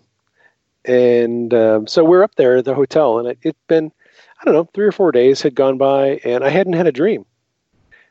And that's a little unusual for me. I usually have a dream at least every other night, and it had been 3 or 4 nights I hadn't had a dream. And I was concerned. And I thought, what the heck? What happened to my dreams? Did I just leave my dreams at home? I mean, are the angels that bring my dreams, did they get lost on the way here, or what happened? I don't know. I wasn't getting dreams. So I'm laying there on the bed in the hotel room. And I kind of, in my mind, just asked the Holy Spirit, why am I not having dreams? And he said, why don't you speak a portal into existence?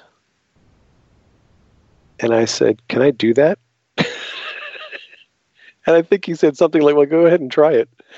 So I basically was laying on my bed in the hotel room, and I just said, I speak a portal of revelation into existence between this hotel room and heaven. And this portal is going to bring revelation, and is going to bring the presence of God, and it's going to bring angels into this bedroom. So that was it. I just spoke it into existence, and I believed that it was going to happen. So that night, I had dreams all night long. I felt the presence of God in the room. I had dreams all night long. And one of the dreams that I had, I've never had a dream like this before.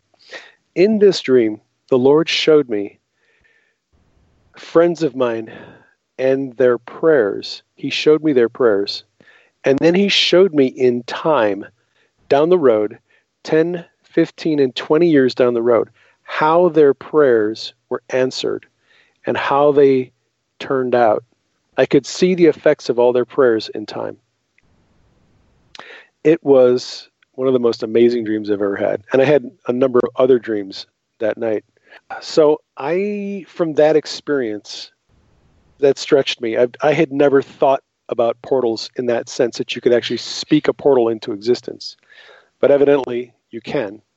And evidently I did.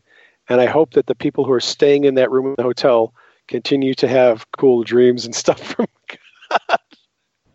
But that was kind of my introduction to the whole portal thing. When I lived in Washington, it was kind of became an ongoing, almost like an inside joke with some people about the portal that was in our house. I had never sensed the portal myself, but we had a fair number of visits from angels. Jesus made a few visitations there. People would come to our house, and we'd hang out, we'd have barbecue, and stuff. And inevitably, a person would walk over to me and go, "So, how long has that portal been there in the middle of your living room?" And I'm like, I have no idea, but you're the third person that's told me about that in the last 2 years. People who didn't know anything about this would come to our house and say, "So what's the deal with that portal? What do you guys use it for?" Those types of things are what started to make me aware that portals are much more of a reality than we think and we realize. We have the ability to open portals, I believe. I was having a discussion there in Tacoma at the conference. I was discussing with some students who were in a school about what my wife does, because they all think, oh, your husband writes books and he does the teaching, and what do you do? And Denise is like, I don't even know what I do. I don't feel like I have a particular gift for healing. I don't really prophesy all that well. I'm not sure what I do. And the Lord told me, well, what she does is she's prays in tongues like all the time. When I'm praying for someone to be healed, Denise is beside me praying in tongues. The Lord said she opens portals. And I was like, what? And he goes, what do you think she's doing when she's praying in tongues? So I was like, you mean her praying in tongues opens portals? And he said, the revelation that you receive and the people receive in words of knowledge, the gold dust, the glory, the presence, the angels, the revelation all comes through portals. And it's your wife and people like her praying in tongues who are opening the portals. And I was like, wow, that just blows me away.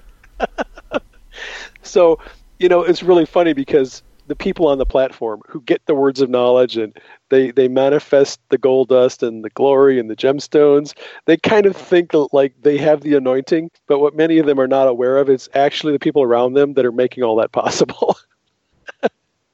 So, yeah, I think portals are a fascinating subject. In honesty, I don't know all that much about them, but the Lord has been teaching me about portals. And I think we have the ability to open them at will. I think we have the ability to speak them into existence. I think we have the ability to travel through them, to bring revelation. They bring glory. They bring manifestations of the kingdom. Gold dust, gemstones, all that stuff. I think those all come through portals. It's a very interesting subject to me. Do you have any specific questions about that? Basically, besides having fun at church, and we see gemstones, and I've heard both fake stories and legit stories about those. So I'm a believer. Right. I don't believe all the stories about that, but as far as okay, how do we practically use this stuff? Because let's say I want to talk to Ian Clayton, which when I first started listening to him, my sister gave me a 2 gigabyte file of Ian Clayton stuff. I'm like, who's this? And he belted out stuff that confirmed all the weirdest supernatural things that I've been studying with my controversial mission group, the Children of God, Family International people, for years. And I thought, okay, either I'm crazy or maybe some of this stuff is real. But Ian Clayton was the first guy to actually be doing it and preaching it in a church. And I was like, my gosh, these people are going to rip this guy in millions of pieces.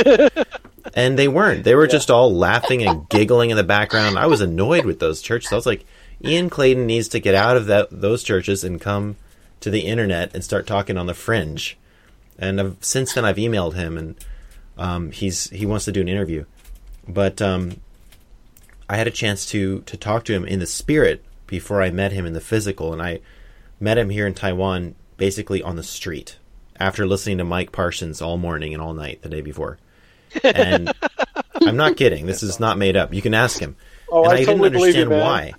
I didn't understand why, but he gave me the secret code to be able to email him, and which I did, and he didn't email me back. So I was like, well, what was that for? Well, a couple years later, we have this podcast, and it's gaining some momentum, and I was thinking, my gosh, we need to talk to Ian Clayton. But how am I going to get in touch with him? Hold on, I met him on the street. He gave me the code. I can message him. So I send him a message with, interview request. And he writes me back. He's like, we'll talk at the end of the month. Let's do it. So I was thinking about that. I first talked to him in the spirit. I have this stuff all on record, meeting him in some court of, I don't know, whatever. I mean, some of these things I half the time feel like I'm making it up when I do it. I'm just going to be honest with you. Then I go back and I read my files and I realize this stuff is actually working. It's actually doing stuff. So I guess practically my question is, and sorry to go on a ramble, but what is the practical way that we can apply this? And is it just a matter of doing it? Like my friend Tony Floyd, he'll just sit down and he'll write every vision that comes into his mind. And some of it gets confirmed, cross dreams other people get. I got a vision with him. Is it just a matter of doing that? Is there, I mean, I know you're very humble about saying you don't know much about this, but you are a teacher on this. You are one of the bridges for the mainstream church to start finding out about this stuff. So what do you suggest for somebody that's getting into this stuff as a newbie or a not so newbie, how to do it? And should we be praying, for nations to be changed? Should we be praying just for individuals? Is it presumptuous to take these huge matters into our own hands in our prayers? I guess, have you made any head or tails of how to practically go about this in our busy lives? And you can interject. Yeah. Well, I would first recommend to people, if you want to be able to take the mystical realms of heaven and those really cool supernatural experiences and apply them in a practical way, start listening to Mike Parsons. Michael, you're very wise to listen to Mike Parsons. I recently enrolled myself in his online Engaging God series, and I think it costs like $6 a month to be enrolled in that, and you get the MP3s and the videos and access to a lot of teachings. Mike, for my money, I like Ian Clayton. Ian is an amazing forerunner, and he's taught me so much. He has had some amazing experiences, some great breakthrough. When it comes to the subject of translocation and traveling in the Spirit, Ian is without equal. He's just dynamic speaker. Some people have a hard time with him because he has a lot of. You have to get to understand Ian's lingo and all the terminology and stuff, and get the CD. But that's his keyword. Right. But the thing that I like about Mike Parsons is Ian is a great forerunner, has a lot of great experiences, but is a little bit difficult to follow because he's not necessarily very structured in his approach to teaching. Mike Parsons is very structured in his approach to teaching. So if you get into Mike's class, and for my podcast people, I'm going to leave a link. If you get into Mike's class, it's an online learning platform. There's videos, there's outlines, there's notes, there's PDF documents you can download, there's MP3s you can download. Mike has taken his Engaging God series, and I think it's 6 different modules with many different lessons in them, and it's all organized. Module 1, Module 2, Module 3, Module 4.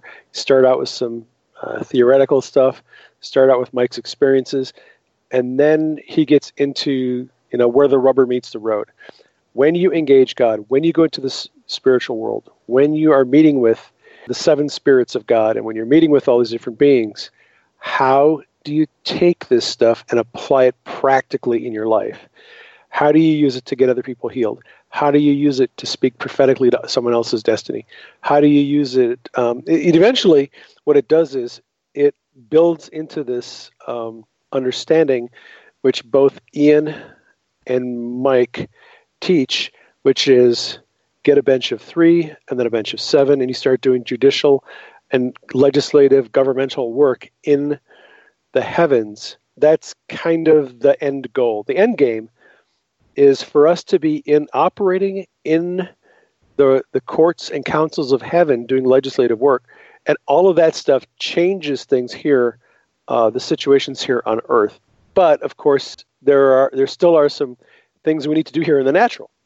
Like you need to, if you're interested in human trafficking and shutting that stuff down, you need to get involved in writing some articles, maybe doing some videos, teaching people about the realities of human trafficking, and educating the church about what that stuff is all about, so that they then start praying into it, so they start taking this seriously, so they are laboring with you in stopping the human trafficking. That's what I'm trying to do right now. Is my operation in the realm of the natural world is creating podcasts and articles that are educating people about the problem of human trafficking, the problem of government corruption, and to get what the Lord has clearly shown me is wake people up, make them aware of the problem, and get them praying that the darkness would be exposed. So those are kind of my 3 things right now is in the natural is wake people up, make them aware, and get them praying for darkness to be exposed. I don't have much in the way of assignments past that right now, but each person will get assignments that are unique to them, that are tailored to their skill set and their gifting. Well, and I think you've done that, David, because, when you started to share was when it was like I didn't have a choice. God, like in my time with him, began to show me stuff. And I think what happens is it puts that compassion on people's hearts to see a change happen. And out of that, God uses that to bring more people in, so you're doing it. Well, that's cool. So, Michael, does that kind of answer your question? I mean, it absolutely does. And yeah, it's very much like a all hands on deck situation right now. We need harvesters, and we need them yesterday. We need them months ago. And yeah, that's for sure. I hope that more people will stand up and get training. They can, like you said, they can go listen to Mike Parsons. They can get trained. It's very much like everybody has their own job. Ian Clayton yells his head off and brings attention to this stuff, and it's great. Right, exactly. And my dream has been to get people like you, people like Ian, people like Mike, get that info into the New Age spectrum too. And this show's going into New Age dimensions now with people like that have witches on their show. Not because I want to work with witches, but I want to get their audiences to know the name Ian Clayton, to know this guy was a former warlock. Now he's kind of leading the mystic troop in some ways to teachers like you and teachers like Mike, and we can be ready. We're kind of like new bottles ready for the next revelation, and with discernment to not just, listen to any old thing that anybody says, but, we're very much on a journey here. It's very much like some deep space operation. And it absolutely is. Yeah, it absolutely is. We're on an adventure. We're on a journey. There's a war, and everybody is fighting on one side of the battle or the other, whether they know it or not. You're either a warrior on one side of the battle or you're a prisoner. Once you get freed and you realize you're not a prisoner anymore, then you have to become a warrior for one side or the other. My thing is, I used to be an atheist. I didn't believe in any of this junk, and then I took the red pill. Yes. Once you take the red pill, there's no going back. I think a lot of people need to take the red pill, and they need to have their eyes opened, and they need to start considering the realities of spiritual warfare, the realities of the kingdom of darkness and the kingdom of light. They need to consider the realities of what the enemy is doing. I mean, you don't have to go too far down the rabbit hole with the satanic cults in the governments in Europe and the things that are going on there and the things that are going on in our own government. Yes. To realize that the powers of darkness, the kingdom of darkness, has a very real power structure in government and business. And that has to be addressed. That has to be battled, and it has to be taken down. And we're the ones that are going to do it. If we don't do it, it's never going to happen. Amen. Amen. And it's fun to battle evil. I don't know why people are so afraid. They're like, no, don't talk about negative. I mean, it's fun to go and you watch these movies with the heroes that go into the dungeons and save the children. I mean, that's what we're doing. I mean, isn't this like the things that people watch on TV all day and they just, they're bored with life? Yeah.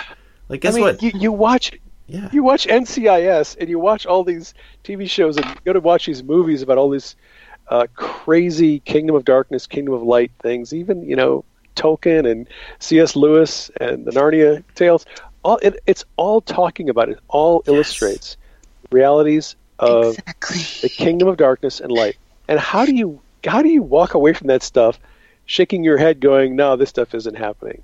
Well, and I think that's the key too, because I have people in my family that are very much into the New Age, and when they started to read my articles, they were like, "We've never heard of someone that was so evangelical becoming a mystic Christian or a mystic," and it was like baffling to them that I could still believe that Jesus, is the one who saves us, but yet be like traveling in the spirit. And I think that's the key: is who are you serving? Who are you serving? And where is your focus?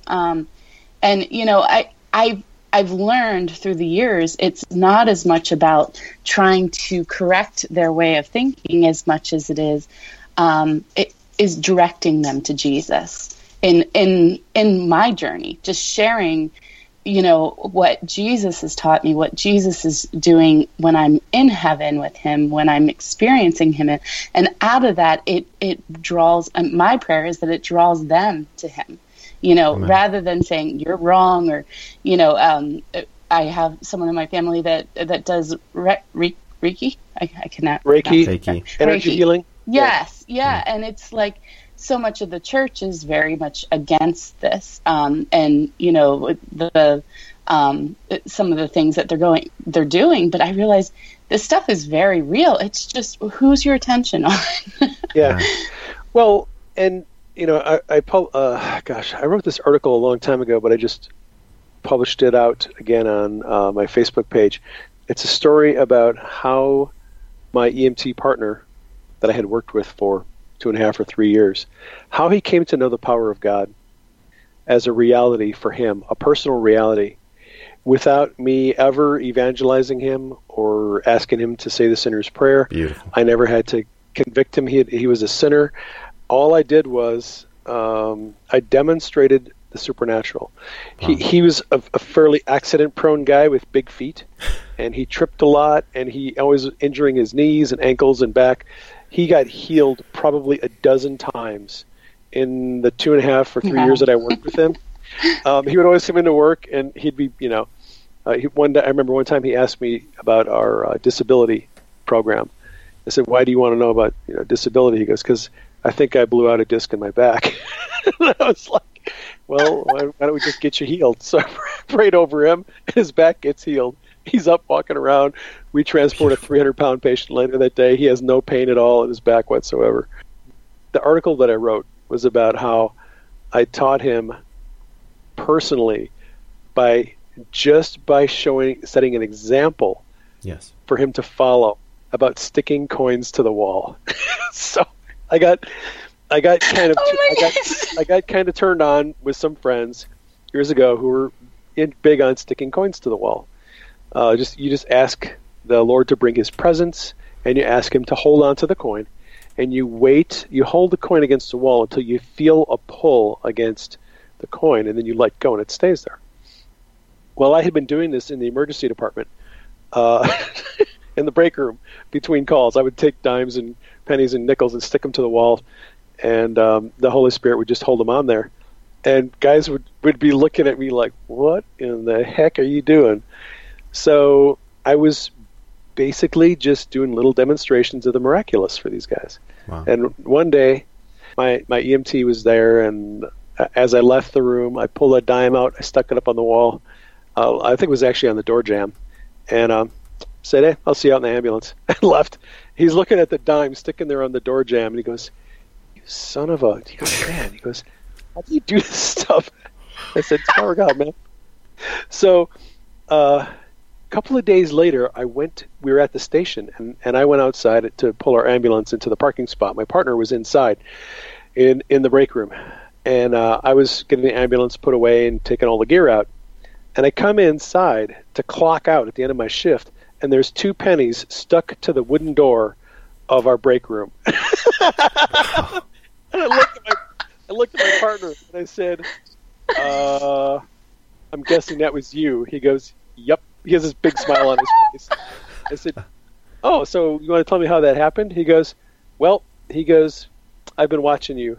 And he says, "I tried like 10 or 11 times to get these coins to stick to the door, but I didn't ask God to do it. And I couldn't get the coins to stick to the door." He goes, "The first time I put the coin up there and I said, 'Okay, God, I'm going to ask you to stick this to the door.' He pulled his fingers away and both of the coins stuck to the door and they stayed there." Wow.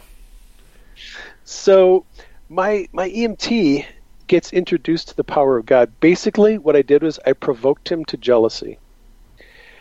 I showed him the reality of God's power, that God's power could do stuff that nobody else could do. And he got jealous, and he thought, and he was like, "Man," he goes, "if he can do this, I can do this. I'm going to try it." And he tried it, and it worked. So I've done it with my kids. When my children were young, the first time I showed my daughter the sticking the coin to the wall trick, I took my daughter to a friend's house. As we were leaving, I stuck the penny to the wall. She saw it. She's like, "Dad, what are you doing?" And I said, "It's the power of God. Just ask God to hold the coin on the wall." And we went home. So I hear 2 days later, she taught her twin brother, how to do it. And my son spent the next day sticking quarters to the ceiling in his bedroom. I want to try that now. So what I've found is, as far as reaching people who are, unbelievers, I love the supernatural. I love the manifestations of the Holy Spirit. I love the fact that you can just do those demonstrations. And, I have argued with my EMT partners for 8, 10, 12 hours, the whole shift, talking about, evolution and creation, and trying to, take them down the Romans road and trying to evangelize them and all this other stuff. Yeah. I did that for years. Never got one person to be interested in Jesus.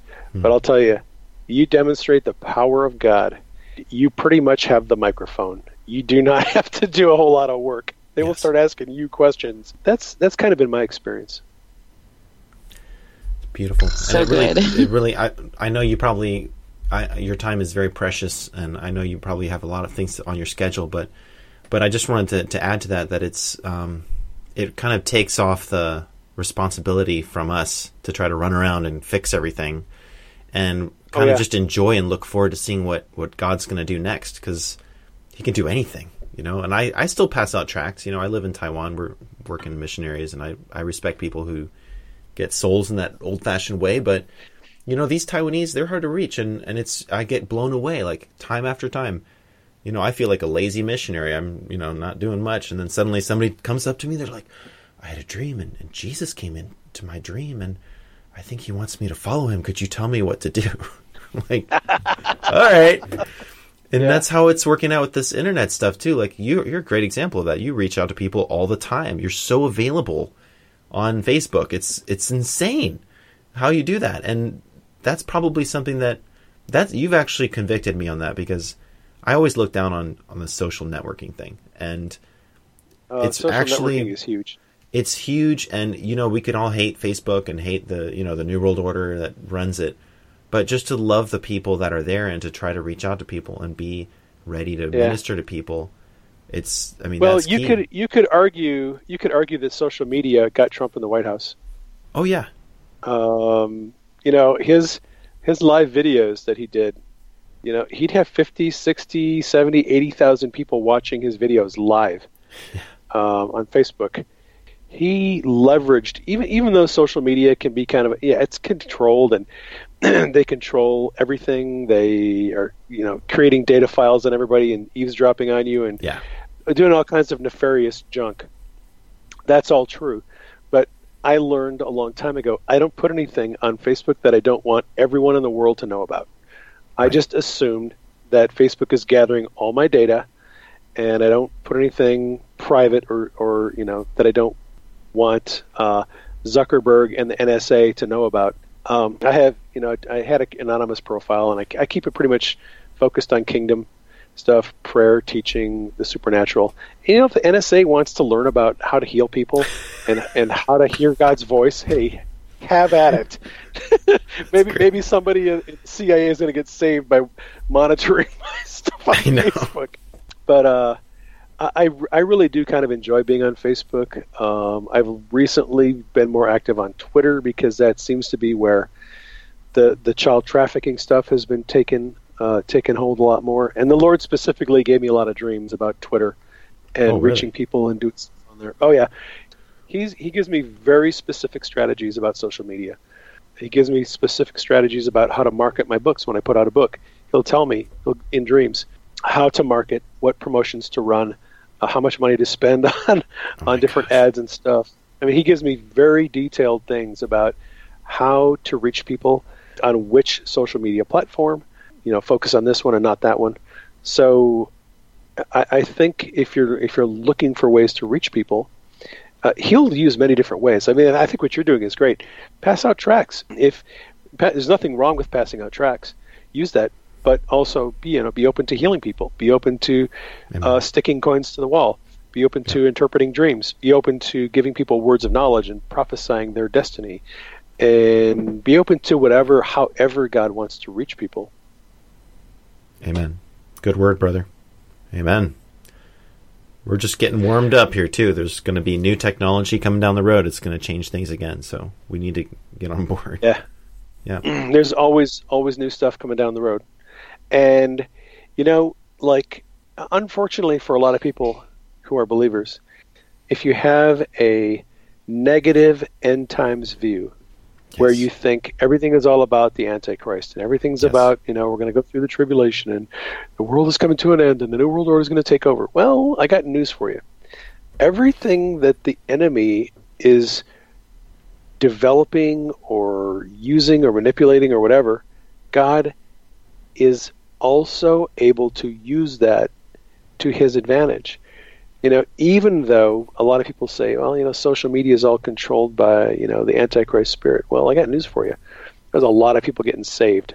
Amen. And getting trained, educated, and equipped on social media. God can use anything that the enemy can use, God can use. Yes.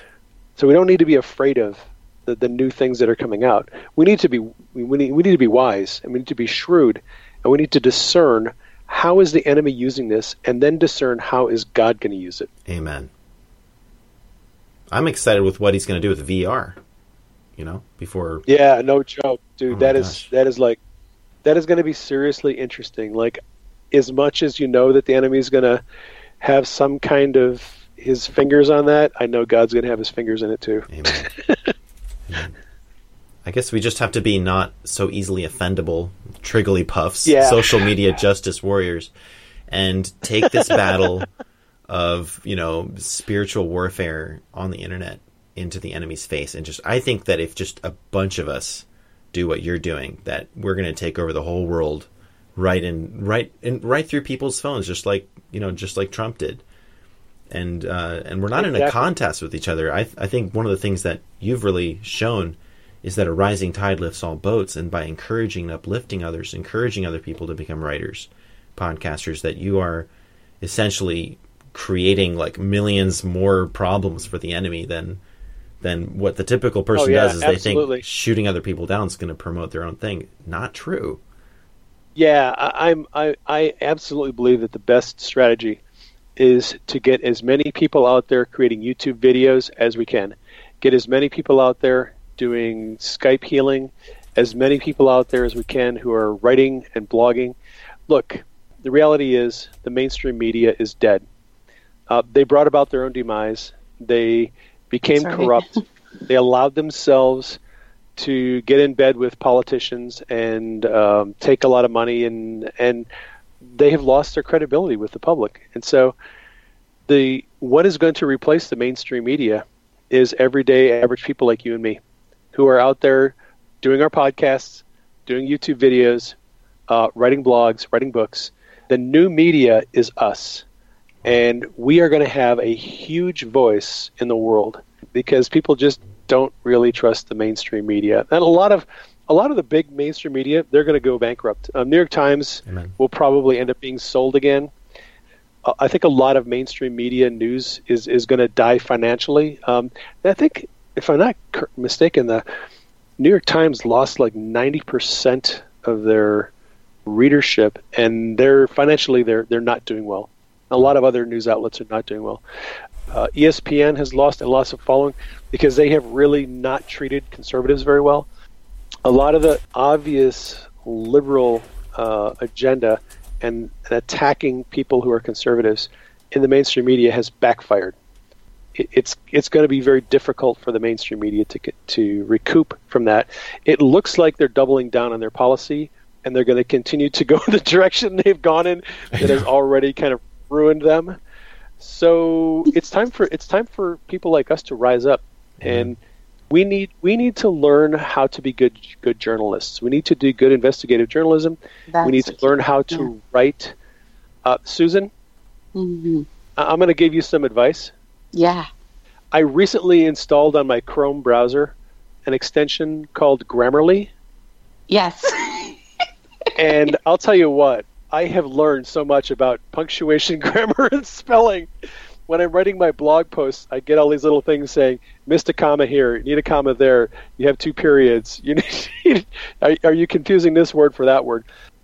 One of the things that has kind of disappointed me with people is in the new media, our friends and other believers, is we have a lot of passion to report on what's going on and what God is doing, but we have yet to develop the skill set to make it credible.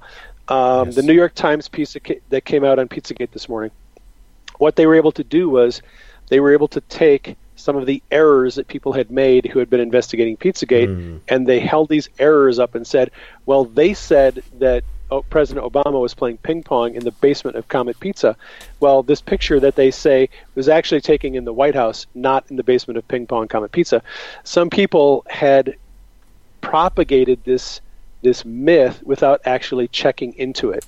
And they reported it as fact, and all the New York Times had to do is say, well, this is misinformation. This is fake news. So by not doing their homework and not doing the best job that they could, they discredited themselves. Right. And one of the things that I do when I publish blog posts and podcasts is I do a ton of research. And I research and I research and I double check my facts. And before I hit the publish button, I go through and check the grammar and the spelling and check the punctuation and make sure that everything. Look, Susan, you're new. You're new. If you read the blog post that I wrote in 2009, you would laugh your butt off. They were so bad. But I've been writing now for 6 or 7 years, and I have 2 editors, my wife and an actual editor that I pay when I write my books, and they clean up all my bad grammar. They clean up when I get on my high horse and I start preaching at people and I get an attitude. They're the first ones to say, okay, you need to soften your tone on this. You're coming across a little high and mighty on this. All of that is to say that we are going to be the new media, but we have got to bring our game up to the level of those that at least be better than the ones we're replacing. Because one of the things that the establishment media is being criticized for is their bias, their lack of objectivity, and many times their erroneous conclusions that they come to. If you fact check a lot of their news articles, you can find out that they reported things incorrectly. Well, if they can point at us and say, you guys are reporting things incorrectly or making wrong associations or have errors in what we're saying, we're no better than them. And so I'm going to probably get on Periscope this afternoon that's good. And do a little thing for the Pizzagate investigators and ask them to try to step up their game a little bit so that you don't give your opponents such an easy opportunity to discredit all of your work. Because if 95% of your work is good, 5% of it is absolute nonsense, your enemy is going to take the 5%, hold it up to the world, and go, these people don't know what they're talking about. That's right. So anyway, that was my little. I'll get off my platform, but that's a little rant that I wanted to get out. We need to hear it, though. We really do. And that's why I've appreciated you, because I think, you've encouraged me as a new writer to step it up, but not to be discouraged either when things kind of go blah. Susan, you're doing good, but I'll tell you this. I'm just going to say this. Yeah. Before I publish some of my blog posts on my website, I had one article that I published back in September, the end of September, that I did over 100 revisions on it before I published it. Yeah. I spent an entire weekend going through, rewriting, rephrasing, making sure the punctuation, spelling, and grammar was correct, because I had a feeling this post was going to go viral, and if it went viral, I didn't want it to be a piece of junk. Susan, you have some amazing revelation that people want to and need to hear. But you're like everybody. We're all learning. We're all getting better. And I would Grammarly has helped me a lot, and I think it might help you if you install it on anything.